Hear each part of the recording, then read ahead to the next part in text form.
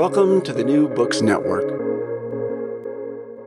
Hello and welcome back to the New Books in Indian Religions podcast. I'm your host, Dr. Raj Balkaran, and today I have the distinct pleasure of speaking with Dr. Christopher Chapple, who is the Doshi Professor of Indic and Comparative Theology, and also the Director of the Master of Arts in Yoga Studies program at Loyola Marymount University. Chris, welcome back to the podcast. Very good to be back again. Thank you. You're most welcome. Today we get to talk about a fascinating publication that you edited, Yoga in Jainism.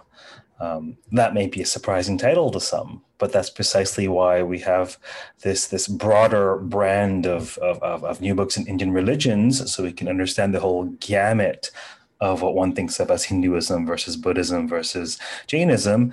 And works like this really show the interplay of all of these traditions in the Indian subcontinent. So it really is a pleasure to be featuring this work at this time in the podcast. Do you want to tell us sort of how this project came about? Yeah, I met Dr. Natmal Tatya both in terms of learning about his books, but also meeting him in person in the 1980s. And in his 1951 book, Studies in Jain Philosophy, he included a segment that I found absolutely fascinating about the practice of yoga within the Jain tradition. So I went to the LD Institute and found primary sources, started translating, and then gathered folks together on several occasions in India and in London to have conversations about how this tradition that we come to think of as Patanjali and then later Hatha Yoga, how this tradition has intersected with Jain tradition. And it was remarkable from a personal perspective that the overlay, and I remember having a conversation with none other than Dr. Gerald Larson many decades ago. And he said, really? What the Jains do in the Acharanga Sutra is the same thing that the yogis do with the practice of the yamas? And then the descriptions of karma are very Jain-like within Yoga Sutra. So we see clearly a borrowing from Patanjali, bringing in stuff from Jain practice. And then eventually we see an articulation of Jainism in a new way. And as recently as the 4th century, whenever they would use the word yoga, it was not a good thing. It would be about the stickiness of the karmas covering up the soul. And they were very specific that, no, we don't want yoga. We want yoga. We want no yoga. And then the conversation shifted around the 6th century, and one of the very early Jain philosophers to include conversations employing the technical term yoga as spiritual practice was Haribhadra Virahanka, and he wrote a wonderful, beautiful text called the Yoga Bindu, in which he outlines how yoga must be seen as a universal endeavor. And he brings in the Buddhist perspectives, he brings in the Advaita Vedanta perspectives, he brings in the Jain perspectives, puts them in conversation, and bottom line says that the problem with the world, the problem with the human person is that they are stuck due to unhealthy karmas. They need to release those karmas through whatever means. And it's really quite remarkable. In the 6th century's text, he gives details on how to retrieve past memories. He gives details on how to do dream work. He gives details about how to do puja, why to do puja, when to do puja. He gives very specific details on the recitation of mantra and the performance of japa, and lays out all of these avenues that result in the purification of karma. So this text, again, very early, not only for the Jain articulation of yoga, but it's also an early record of how religions were being practiced in day-to-day life in the 6th century in India. And then another Haribhadra comes along, and his name was Haribhadra Yakani Putra, a couple hundred years later. And he was responding with a little bit of distaste to the happenings in India vis-a-vis Tantra, and has a real trenchant critique of certain tantric practices, as well as lining up the yoga eightfold path of Patanjali with correlate ideas from Gunastana language, which is the progressive 14-fold ladder toward freedom. And he also invokes Advaita Vedanta language vis-a-vis yoga, as well as Buddhist language vis-a-vis yoga. It's a fascinating text that offers one of the early doxographies, that is roadmaps of how systems parallel one another and how they diverge from one another.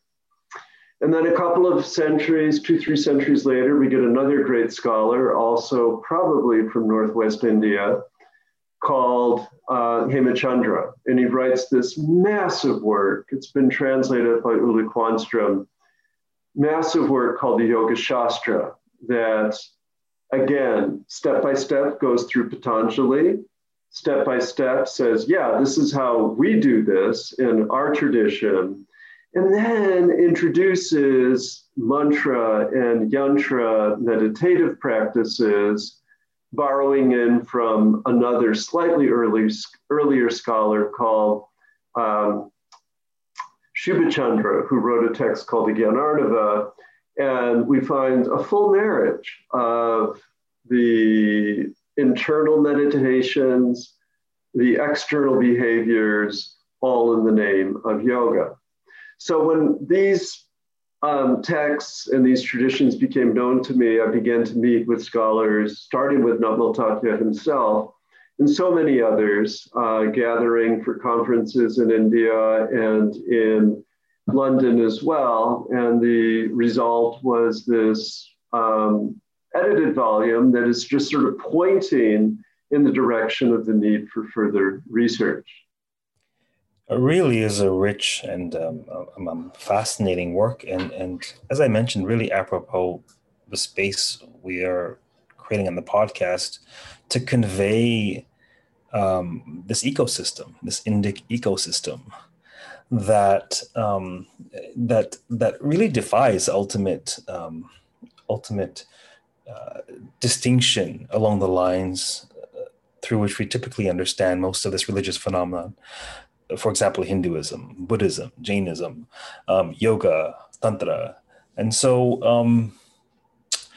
if you can give us sort of a 30,000 foot view, how do you understand, either through the lens of one of these figures or through the lens of presently on the ground, how do you understand the relationship between, for example, Hinduism, Jainism, yoga, or let's just say there's a listener in this podcast and they're like, hey, I was taught that yoga is one of the orthodox darshanas, one of the 6, true Hindu orthodox darshanas. And then wasn't Jainism one of those heterodox darshanas that broke away? And everything Dr. Raj taught me in intro Hinduism was wrong. So what would you say to such a one? Yeah, no, it's fascinating. And it's both sort of a classical historical question, and it remains a contemporary question. And there are perceptions and misperceptions, characterizations and mischaracterizations from so many different angles. And part of the reason why my own professorship is called, I'm the Doshi Professor of Indic Traditions, is because there are these permeable boundaries between traditions.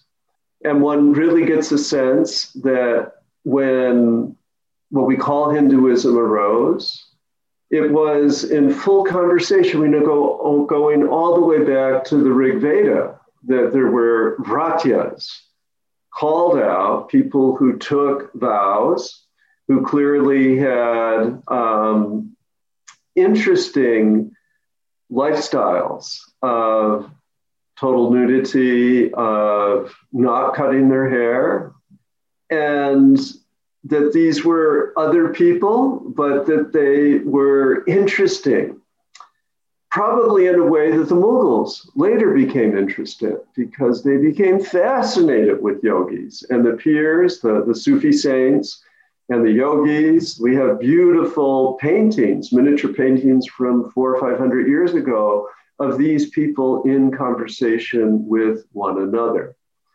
So without being soft in terms of wanting to overgeneralize, which is really never a good idea for a whole variety of reasons, I think it can be fairly clearly and accurately stated that there is this call to a supreme, to a transcendent, to what we might think of as param artha, which would be a higher sense of meaning or purpose, that can be used as a little bit of a roadmap or a diagram for how these traditions hold at least one thing in common.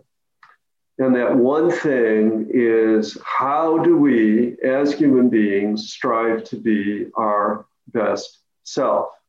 And there's an agreement from the very beginning, and the agreement can be found in Ahimsa, Satya, Asteya, Brahmacharya, Aparigraha. And the idea is that in order to live the good life, you have to live a good life. And that means that not going around killing things, not lying to people, not cheating people, not sexually abusing people, not just, and this is the great modernist, globalist, consumerist challenge, not just merely going around getting a lot of stuff, okay, that we need to work on a sense of how can we become our best self. And it starts with ethics.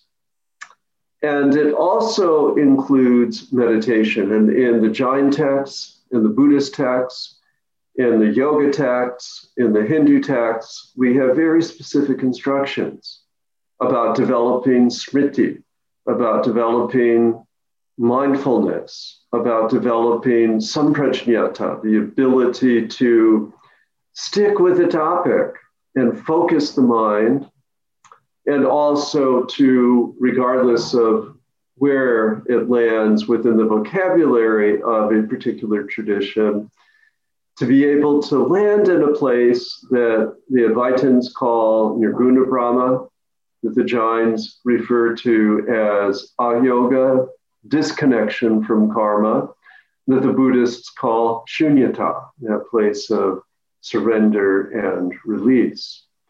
And those categories are shared in common.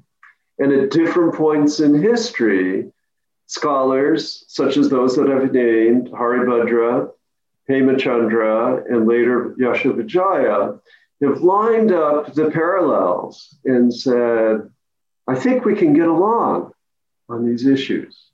It's really fascinating. I think I mentioned to you in a previous conversation that one of my favorite metaphors for teaching Indic religion is as a jungle, an ecosystem with all these various flora and fauna that correlate and cross-pollinate. It can be viewed as disparate, but indelibly interconnected at the same time. Another sort of at the risk of oversimplifying, another sort of trope that comes to mind that I often share is this dharmic double helix. Like dharma is obviously multivalent, complex, and dynamic over time, but there seems to be it's sort of bipedal. There's the dharma of the outer life and the dharma of the inner life, and when it comes to this dharma of the inner life, by virtue of the precepts that you've named, really, there's so much overlap between what we may think of as heterodox or orthodox traditions. And I find that so fascinating. In terms of three of those specific precepts, moral precepts, you say something very interesting. I believe it was the concluding chapter of the book, in terms of 3 A's of Jainism, and without putting words in your mouth, perhaps what makes, really what allows for this rich overlap between Jainism and yoga. Do you want to say a bit about that?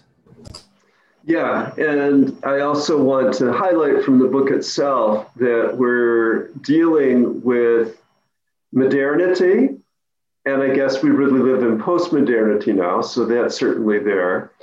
We're dealing with the antique, we're dealing with issues that come from long, long ago. And we're also going through a survey of how, over the course of centuries, interpretations morphed, how ideas changed, and how even vocabulary changes. And in the modern period, 3 words that begin with A have been lifted up just in the last 20 years by contemporary Jain thinkers that encapsulate for them the great contribution for the modern and postmodern period. And the first is the one most closely identified with Jain thought and practice, and that is ahimsa. This is nonviolence, the desire to do no harm. And with nonviolence, we have immediate connections that bring people into remembrance of not only Mahatma Gandhi, but Emerson and Thoreau, Quaker tradition from the West. And then we have this idea of the Jain monk, the Jain nun, taking this to an extreme. And what the lay leaders have done within Jainism is say, no, we need to teach our young people about how this is just the best way to live. The benefits of vegetarianism, which are now confirmed in all sorts of studies, the benefits of using one's words instead of just allowing the emotions to run crazy and wild, okay, that this is important. Number 2, aparigraha, and pari, graha. Okay, graha means to grasp. Parigraha means to grasp a lot, and means to cease and desist. And for the Jain monks and nuns, they've perfected a lifestyle, and there are tens of thousands of Jain monks and nuns in India. They have perfected a lifestyle where they take only the minimum. And on the one hand, it's the most extreme commitment. It, on the part of Digambara monks and nuns, requires total nudity. It requires, regardless of gach or of community, that you no longer cook for yourself. You only survive through food given directly sometimes into your hands through the generosity of others. So that's like the most extreme religion we can ever imagine. And it becomes a way for lay people to reconsider their actual needs. So the frugality is rather significant within Jain tradition, as well as the philanthropy. So philanthropy becomes the remarkable gateway towards self-purification through adherence to aparigraha. And in the United States, there is a project afoot, and it's almost halfway there within only 2-3 short years of creating funded positions for the study of Jainism inspired by this principle of aparigraha. Then the third is the philosophical. And here we're, sort of not in a himsa satya steya brahmacharya parigraha. We took the first and the last of those, and then we're doing Jain philosophy. And with Jain philosophy, they say ekanta. No one person can have the final word. No one view can account for all occurrences. So rather than saying Advaita, rather than saying, oh, it's not two, it's really all one, what Jainism asserts from really day one is that there exists a multiplicity of souls, and that every soul, every being holds a unique perspective. And that to adhere to ahimsa, we must give space for those perspectives within, of course, reason. But this commitment to the multiple is, I think, rather unparalleled. And I see it play out in the culture in so many different ways. And part of putting the book together was so exciting because we were able to include lots of different voices from different generations, from different methodological styles. And as you were saying about the metaphor of the jungle, is, you can't understand what's going on in India without knowing some philosophy, without knowing how ritual works, without knowing the underlying ethics, without knowing the sociology of it all. So yeah, and the Jains are multivalent in their approach to knowledge. Well, you've actually preempted my next question, which was essentially around the various types of projects we have. If you want to say a word in terms of how they're grouped or the trajectory or however you want to divide or describe them, but it would be great to just touch on each so as to give listeners in various subfields using various methodologies sort of to give them a sense of the value of this volume. Yeah, so about 70 years ago in India, actually probably 80 or 90 years ago, there was a move to create a wellspring for Jain studies. And many people, not necessarily of Jain birth, were recruited into academies and universities to translate and to really do philosophy from Jain perspective. And we were fortunate to include two of these scholars. One is no more, Sagar Mal Jain, and Kamal Chand Sogani. And Sagar Mal Jain from Parshma Vidyapith in Benares, and Dr. Sogani from Jaipur University, Rajasthan University, were of that remarkable group of scholars like Natmal Tatya, who I had mentioned earlier, who had studied their Prakrit, who had studied their Pali, who had studied their Sanskrit, who grew up during the period of the British Raj, have impeccable command over the English language, better than my own command, and who were so elegantly trained in so many disciplines. And both of these scholars have chapters in this book that give us a sense of their comprehensive, long view knowledge.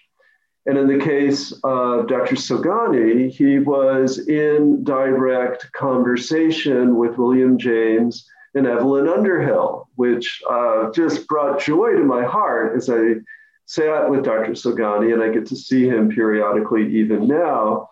And what he's doing is constructive theology. And we were able to take his book from so many decades ago and bring the quintessence of it into this remarkable chapter that goes step by step through the yogas of Jainism from a universal perspective. Then we have other more contemporary scholars who have gone into, I'll say, the nitty-gritty of the philology. And Jayendra Soni, the president of the World Sanskrit Group, has written about how yoga gets used in the Tavarta Sutra, where it's really a yoga. You don't want yoga, you want getting rid of karma in the Tavarta Sutra, and he's very clear on that. Johannes Bronkhorst, similarly, taking a very granular topic on Sankhya and the soul vis-a-vis Kunda Kunda. And Kunda Kunda, a very early Jain philosopher who was giving voice to spirituality in a way akin to yoga, not quite using the word yoga, but in this way of examining, interrogating text and drawing connections. And similarly, from a philological point of view, we have Piotr Wasilewicz from Poland, who looked at yogi pratyaksha. And in Jain traditions, going way back, you have to develop this place of vision called sarvajñā, which means that you really see everything. You become omniscient. And he unpacks that vis-a-vis normal perception and the possibility philosophically, can this really happen? Does the great Jain yogi truly know everything? And then in my own contributions to this, I sort of do a little bit of a blend of what the philologists have done and I start to introduce some sociological categories and say, how can we understand what the Tantrikas were doing through the prism of Jain categories? And similarly, we have Ole Kwanström, Lund University, talking about yoga as expressed by Hemachandra some 1,000 years ago. And then we get into what we might call the early modern, the late medieval period. And Jeff Long, a great scholar, did his PhD at Chicago on Anekantavada, on multiple viewpoints from Jain perspective, looks at Yashavijaya, 200-300 years ago, writing extensive treatises on practices of Patanjali yoga, vis-a-vis meditative practices and ethical practices within Jain yoga. And John Court, the great scholar and savant of all things Jain, has interrogated the Digambara hymns that, again, 300-400 years ago, a little bit earlier, a little bit more recent, call out for when will I find the great yogi? And the yogi becomes the trope for the accomplished acharya, the accomplished example of what is possible. And John is such a very fine translator that I really enjoyed hearing him when we were together in London, and then again, reading what he has put together. And then I bring it completely into the contemporary. And there was a great scholar, Mahaprajna, Acharya of the Tarapanti Svetambara denomination in Western Rajasthan, probably the largest single denomination of Jain monks and nuns today. And Mahaprajna, going back to research in the 1970s and drawing from his relationship with Mr. Goenka, who had brought the whole mindfulness practice to the world as he had learned it in Southeast Asia. Mahaprajna developed a system of meditation known as Preksha Dhyan, And this is now taught by Therapuntis all over the world. And we have two scholars, Andrea Jain, well known for her work on selling yoga and contemporary forms of yoga, but that book opens with a discussion of Preksha Dhyan. And then Smita Kothari, who did her PhD drawing from active participation in Preksha Dhyan camps in India.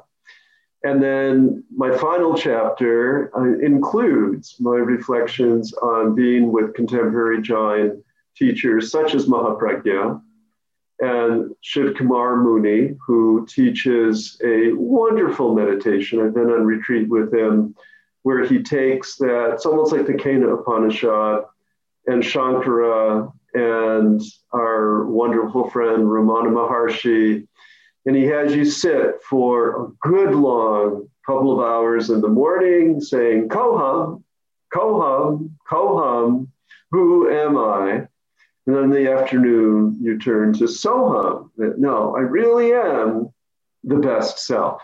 So bring it right up into the moment and include descriptions of contemporary places of pilgrimage, as well as highlight these contemporary teachers, male and female, of Jain yoga today.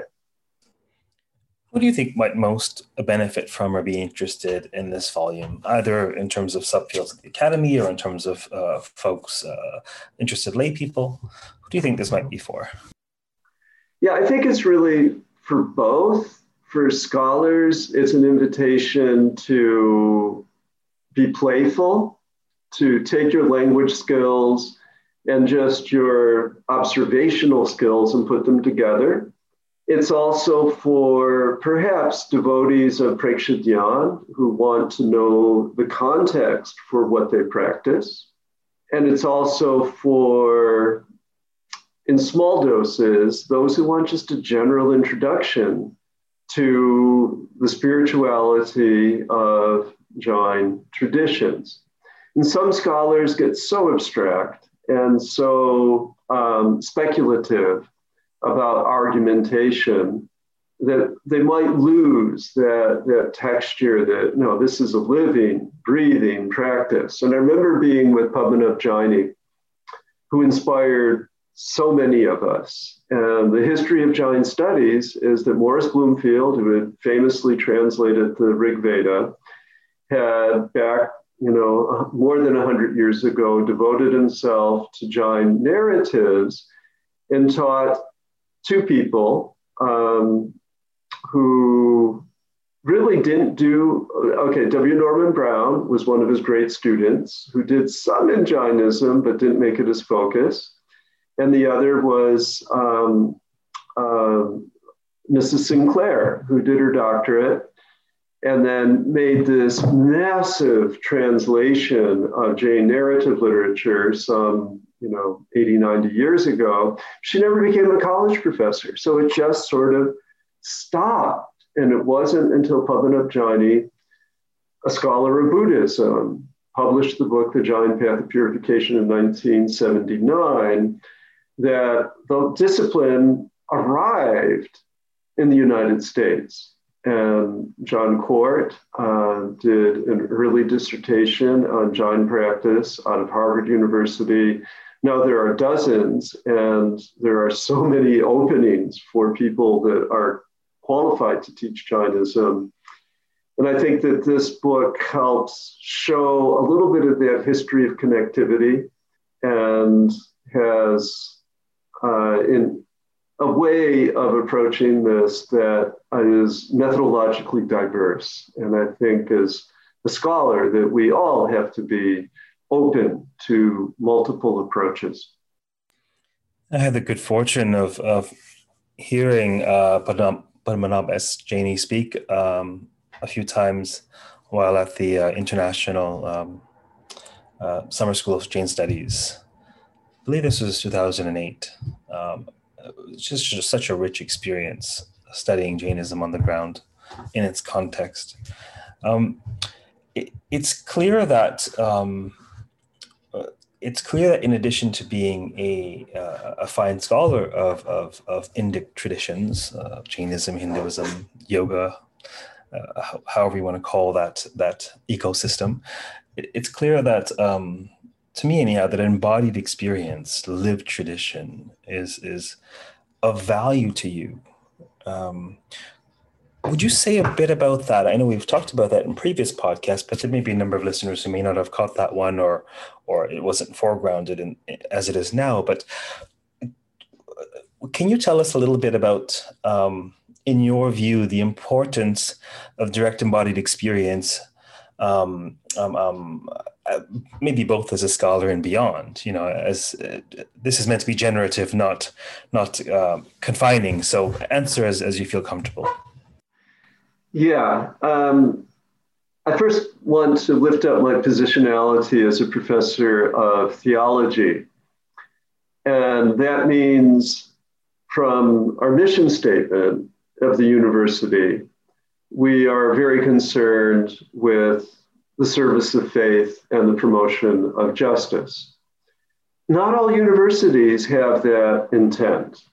So I have been given free rein to look at faith in all of its manifestations. That's my job. And I've been also empowered in a very good way to consistently lift up issues of justice. And therefore, in the classroom, but also in the scholarship, there is something at stake that's far more than just going out and getting a job. And we have a great engineering school, we have a great film and television school, we have a great business school, and every single of those students has to do a mini minor in philosophy and theology, okay, regardless of discipline. So I come from the real world, and as a very young person, I got enthralled with what India opened for me.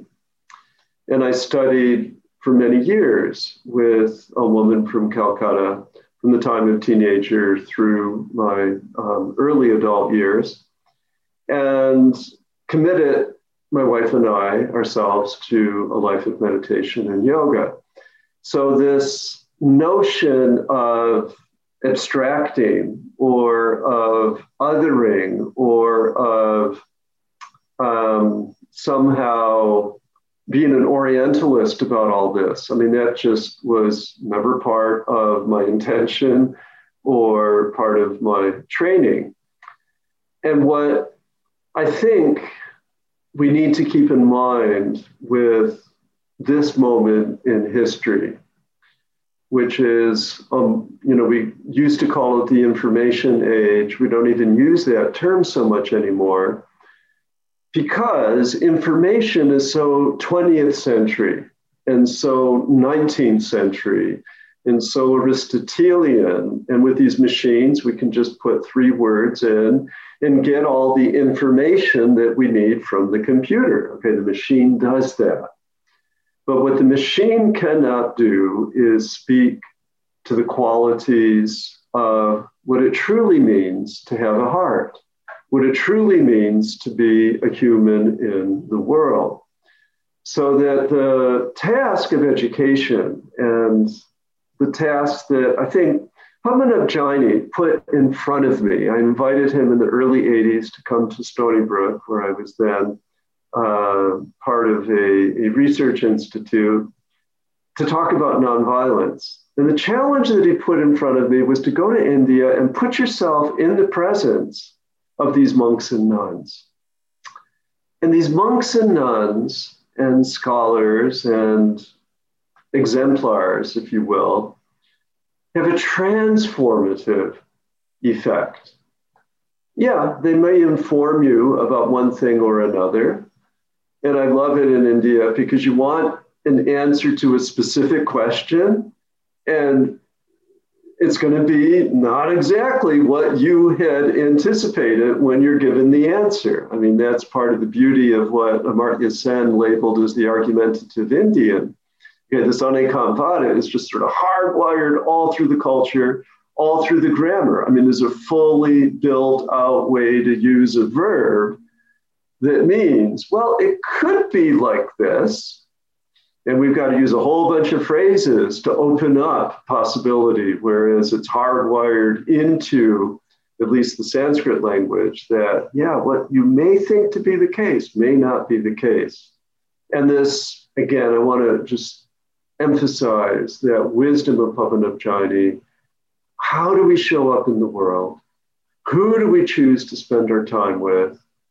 How can we become formed? How can we become transformed? And to me, that's the purpose of education and of scholarship. That deeply resonates. It's probably why you are the only individual who's been on this podcast 3 times. Not that I haven't deeply enjoyed and learned from all of my guests, but that maybe is a great segue into putting on the radar of the listeners something that I hope we touch on before closing in, and we're about time for today. Part of my role at the Oxford Center for Hindu Studies is facilitating the development of new courses. I'm on their course development board. These are all online courses, of course, which I tutor.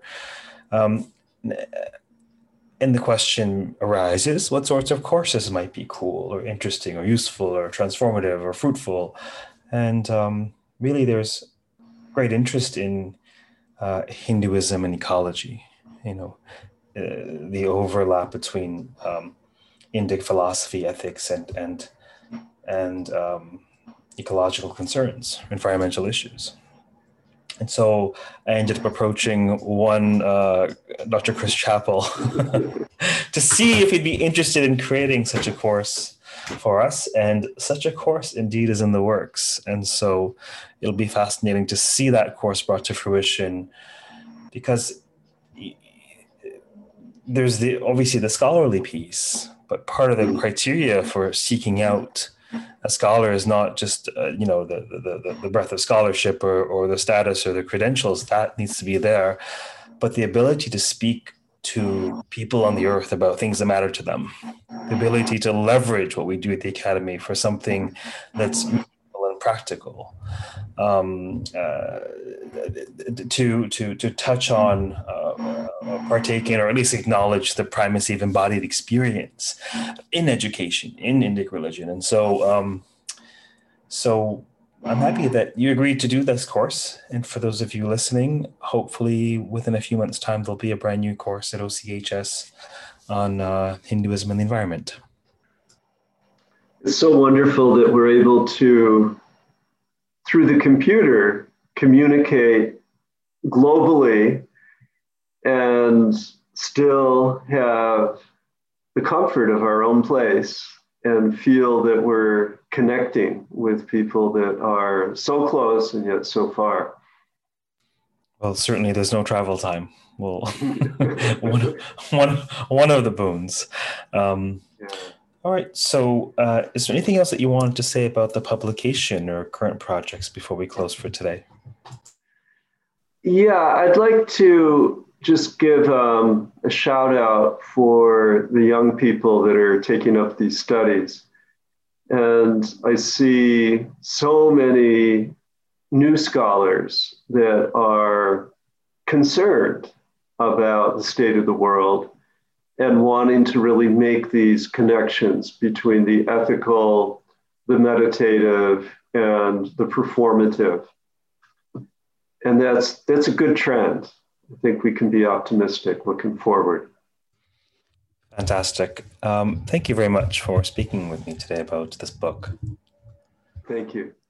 For those of you listening, we've been talking with Dr. Christopher Key Chapple, who is the Doshi Professor of Indic and Comparative Theology and the Director of the Master of Arts in Yoga Studies at Loyola Marymount University.